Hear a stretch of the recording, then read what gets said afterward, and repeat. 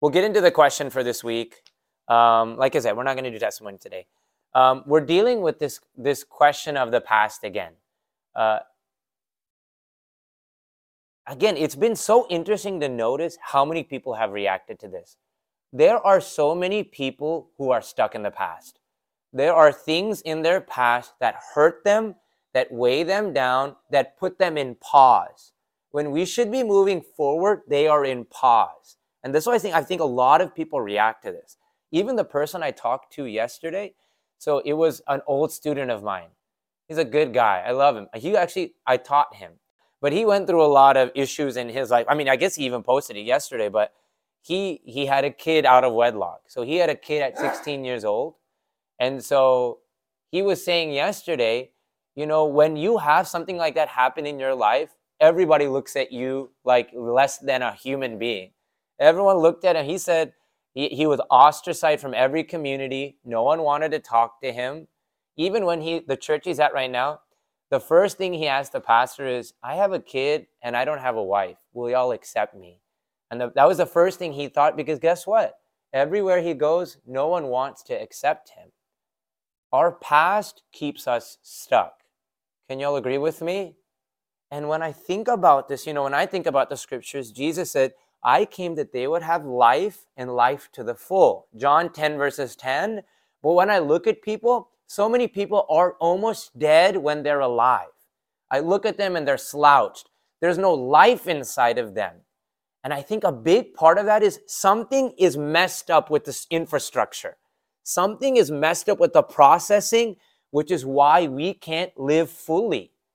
Jesus says, I'm offering you a full life. Yet we don't live a full life because something's wrong there. It's so ironic. This week, I was listening to a podcast. Anderson Cooper, do y'all know who Anderson Cooper is? He's a reporter for CNN. So Anderson Cooper was talking about his dad died a long time ago. His brother committed suicide. And in both situations, he never properly grieved. So he's doing a podcast right now, and he was talking about grieving. And he said, help me learn how to grieve. So he asked people to send him. So they sent him 45 hours of voicemails of people saying, I've gone through this. And almost as he was listening to people's voicemails, it was unlocking things about himself. It was allowing him to grieve through his dad's death and his brother's death. And as I was listening to the podcast, a few things really stuck out to me. The first thing he said is, dealing with your past lets you be more fully aware of the present. We push our past down, and they said this, when you numb yourself to certain parts of life, you numb yourself to the present. He said, when you learn to deal with things that you have pushed down, you are numb to the reality of now. He said, I can feel more joy now because I dealt with some things in my past. You can't live fully till you deal with your past. I'm beginning today just encouraging you, right? Like, our past is important. You have to understand that. If you're not living fully in the life that God has for you, there's probably something wrong in the infrastructure, and you have to spend some time there. So I want to encourage you, as we're getting into the question, recognize the importance of the past. Your past is a part of your life. They said this quote in there that I really like dealing with water, like jet skiing. When you're jet skiing, speed is important. Can you agree with me? The faster you go, you can jet ski. But the deeper you want to go in the water, guess what you have to do? You have to slow down. And for many of us, we just go. Like, Anderson Cooper was saying, it's like he was a porter. Like, he just had to keep moving when his brother died. You just have to keep going. Like, we just fill ourselves so we don't have to deal with it. I don't want to deal with those things. But I think this is biblical work. I think this is Christian work for you to slow yourself down in God's presence and deal with some things of your past. Wait with God. So I asked the question, which leads us into where I'm going today for the sermon. Why is it important to deal with your past? Why does it matter? Why does it matter that we deal with our past? So we're reading Luke chapter 15, verses 25. And we're answering the question, this Luke chapter 14, verse 25 through 34. And we're answering the question is, why does it matter if we deal with our past? And so it says, large crowds were traveling with Jesus, and turning to them, he said, if anyone comes to me and doesn't hate his father and mother, wife and children, brothers and sisters, yes, even his own life, such a person cannot be my disciple. And whoever does not carry their cross and follow me cannot be my disciple. But why does he pick those things? That seems extreme. Hate your father and mother? Come on, man. Those are the those are the people who gave you life. He's not saying go to your parents and say, I hate you now. I think he's saying if there is ever a contrast between your parents or God, who would you choose? And I think God is saying you have to be even willing to forsake, maybe a better word. Could you forsake your parents for the sake of the kingdom? And that's not, even in other texts, he says, to the Pharisees, he says, y'all do all of these good things and y'all don't even take care of your parents. But I think what he's saying is if your parents are pushing you away from me, you might have to forsake them. In addition to that, I think what he's saying is, can you forsake the things that you care about for me? That's the essence of it. Are you prioritizing you and the things you want, or are you prioritizing God? And to be a disciple of Jesus, you give up the things you want for the thing God wants. We lack this today as a generation. No one wants to speak about this. Imagine you speak this in a mega church. I was listening to a preacher yesterday say, I was listening to a preacher yesterday saying, I wish you could live however you wanted, in regards to homosexuality and trans. And it was interesting to me because when you sign up to be a Christian, you give up what you want. You are giving up what you want for what God wants. This is what it means to be a disciple. But you know why people don't preach that? Who wants to join that church? Who wants to join a church where people say, you don't get to choose what you want anymore? I am your desire, or I am your focus, and I get to choose what you want. That's hard. Can you agree with me? So the first thing I recognize in this chapter is that to be a disciple of Jesus is not easy. We continue on to verse 28. So what does it say? Suppose one of you wants to build a tower. Won't you first sit down and estimate the cost to see if you have enough to complete it? For if you lay the foundation and are not able to finish it, everyone who sees it will ridicule you, saying, this person began to build and wasn't able to finish. So now we get into some random example of building. What does this have to do with anything? When you think about architecture and building, you think how much preparation goes into it. A big part of this, when Jesus was saying this, is you think when you're building something big, you have to think about what's included in that. You have to think about the finances that are included with that. You have to think about the manpower. You have to think about the blueprints. Preparation is required for that. And so when Jesus is using this example, I think what he's telling the people is, you have to look at your life and say, am I willing to give everything required to sign up for this? Can I give up of myself? Because that's what he wants. He wants everything. He doesn't want some of you. He doesn't want 3/4 of you. He wants all of you. And you have a responsibility to look and say, can I give of myself fully? You have to sit down and see. Imagine an architect comes up to you and he has one sheet of paper and he says, this is my plans for you. And on that sheet of paper, it has the budget, it has, all the supplies on one sheet of paper. You would say, I'm not hiring you. You want someone who's thorough, who's thought through what they're going to do so that you don't have hiccups along the way. And Jesus is looking at the people, at the beginning of the chapter, he told them, he looked back at the crowds that were following him. In many ways, when I read that, I think Jesus is saying, I don't need everyone to follow me. Today, we want to make things easier so everyone follows. And Jesus looks back and says, hey,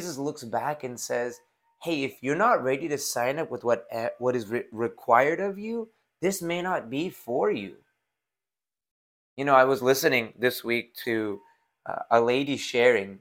She said, the Holy Spirit came as tongues of fire on the day of Pentecost. For Jesus, it came, the image of the Holy Spirit was a dove, but for the disciples, it was a tongues of fire. And she was explaining, why did it come as a dove versus fire? And she said, for the disciples, the tongues of fire is meant to burn up what's not needed. In each of us, there are things that are not needed that God needs us to get rid of. And so I want to encourage you today, as we're looking at this text, if you want to be a disciple of Jesus, he wants all of you. He doesn't want some of you. He wants all of you. And that requires planning and preparation. So I had some areas that we could look at to consider, what are areas that he wants of me that maybe I could keep for myself.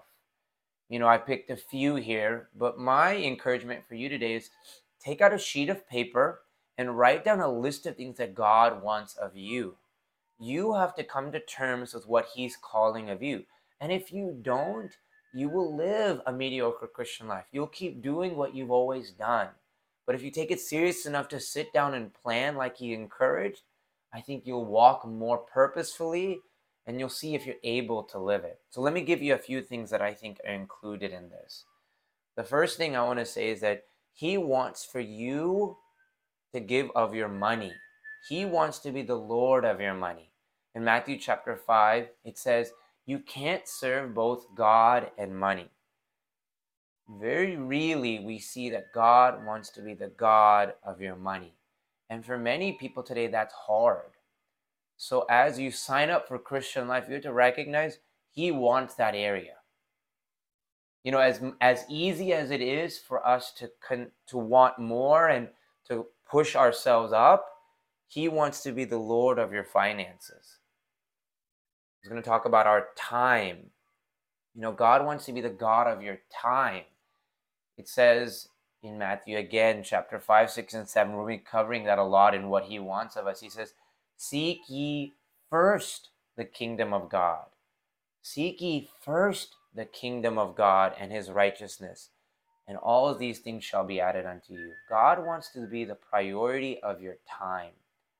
But for many of us, we have such a poor concept of how we handle our time. Time is just this thing that we waste. We can waste it on our phone. We can waste it doing nonsense. And God says, I want to be the God of your time. And I have a few more here. It says, God wants to be the God that you hunger and thirst for. It says, love the Lord your God with all your heart, with all your soul, with all your mind. When you sign up to be a Christian, these are all different parts of what you're signing up for. And so you might be asking, what does this have to do with my past?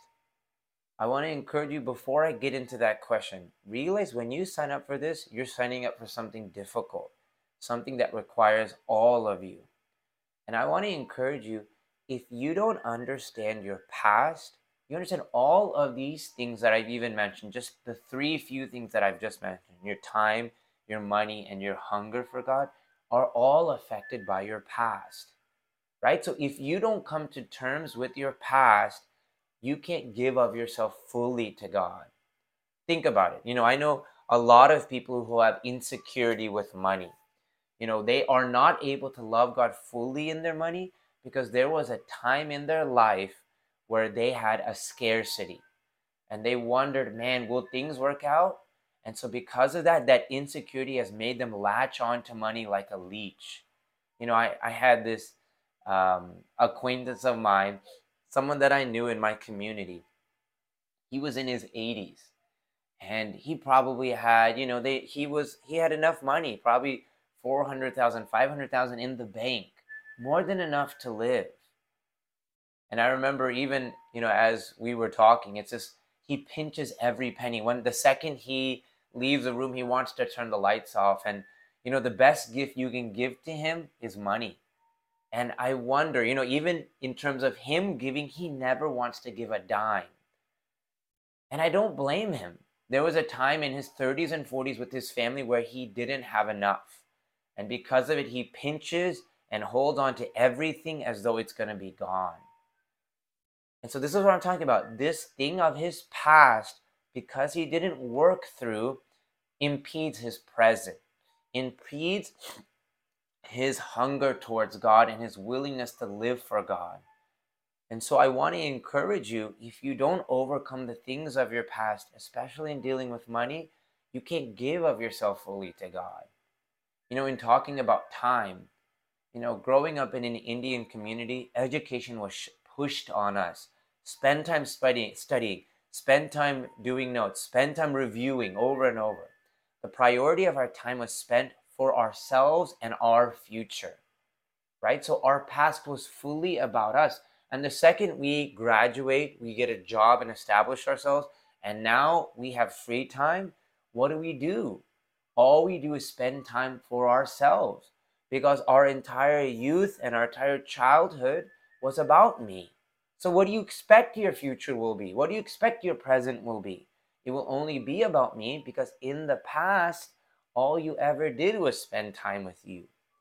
Every area of your life that God wants, every area, something, if you're not able to give it, many times there was something in the past that impedes it. I'll give you more examples. I talked about hungering for God, being zealous and wanting more of God. You know why I think many don't do it? In the churches they grew up in, it was normal and okay to be apathetic towards God. So guess what? You have created and cultivated an apathy towards God. That's okay. That was your childhood. But you have to overcome your past to say, that wasn't okay. I can't live a Christian life like that and expect God to be pleased. That may be my past, but I need to rewrite my past and work through that so my present and future can be better. We have a responsibility today to work through ourselves and our past. Even I'll give you one more example. The way that we relate with other people. God says, I want you, in Philippians chapter 2, he says, have the same mindset as Christ, who being in the very nature God, didn't consider equality with God something to be used to his advantage. Yet he made himself nothing. So we see God wants you in your relationship with other people to humble yourself. And for many people today, that is so hard. And it's hard because there was some time or some moment in the past. I see so many people who react so strongly and vehemently, and they're ready to attack somebody else because there was a hurt that happened to them somewhere where they said, no one will ever hurt me like that again. And because of that, they fight back. They're like they have their fangs ready to go because of a past hurt. And you realize if you're signing up to serve God, you have to work through that and say that hurt that you went through, that you feel like no one should have to go through, and that seems so unfair. When you sign up, you say, I have to work through that so I can offer myself fully to God. None of this is easy and none of this is fair. It's not fair what we've had to go through. But when we sign up to be a servant of God and to follow Jesus and to be his disciple, what we're saying is, just like that architect sat down and thought through what it's going to take, you have to sit down and think through what it's going to take. And so I want to encourage that this week. This week, sit down with a sheet of paper and make a list of what God needs of you. He says he wants your money. He wants to be the God of your time. He wants to be the God of how you love him. He wants to be the God of your relationships. And if in any of these things it is hard for you to overcome, Check back in your past. You have to take an inventory of your past so you get an idea if you're able to live into what He's calling of you.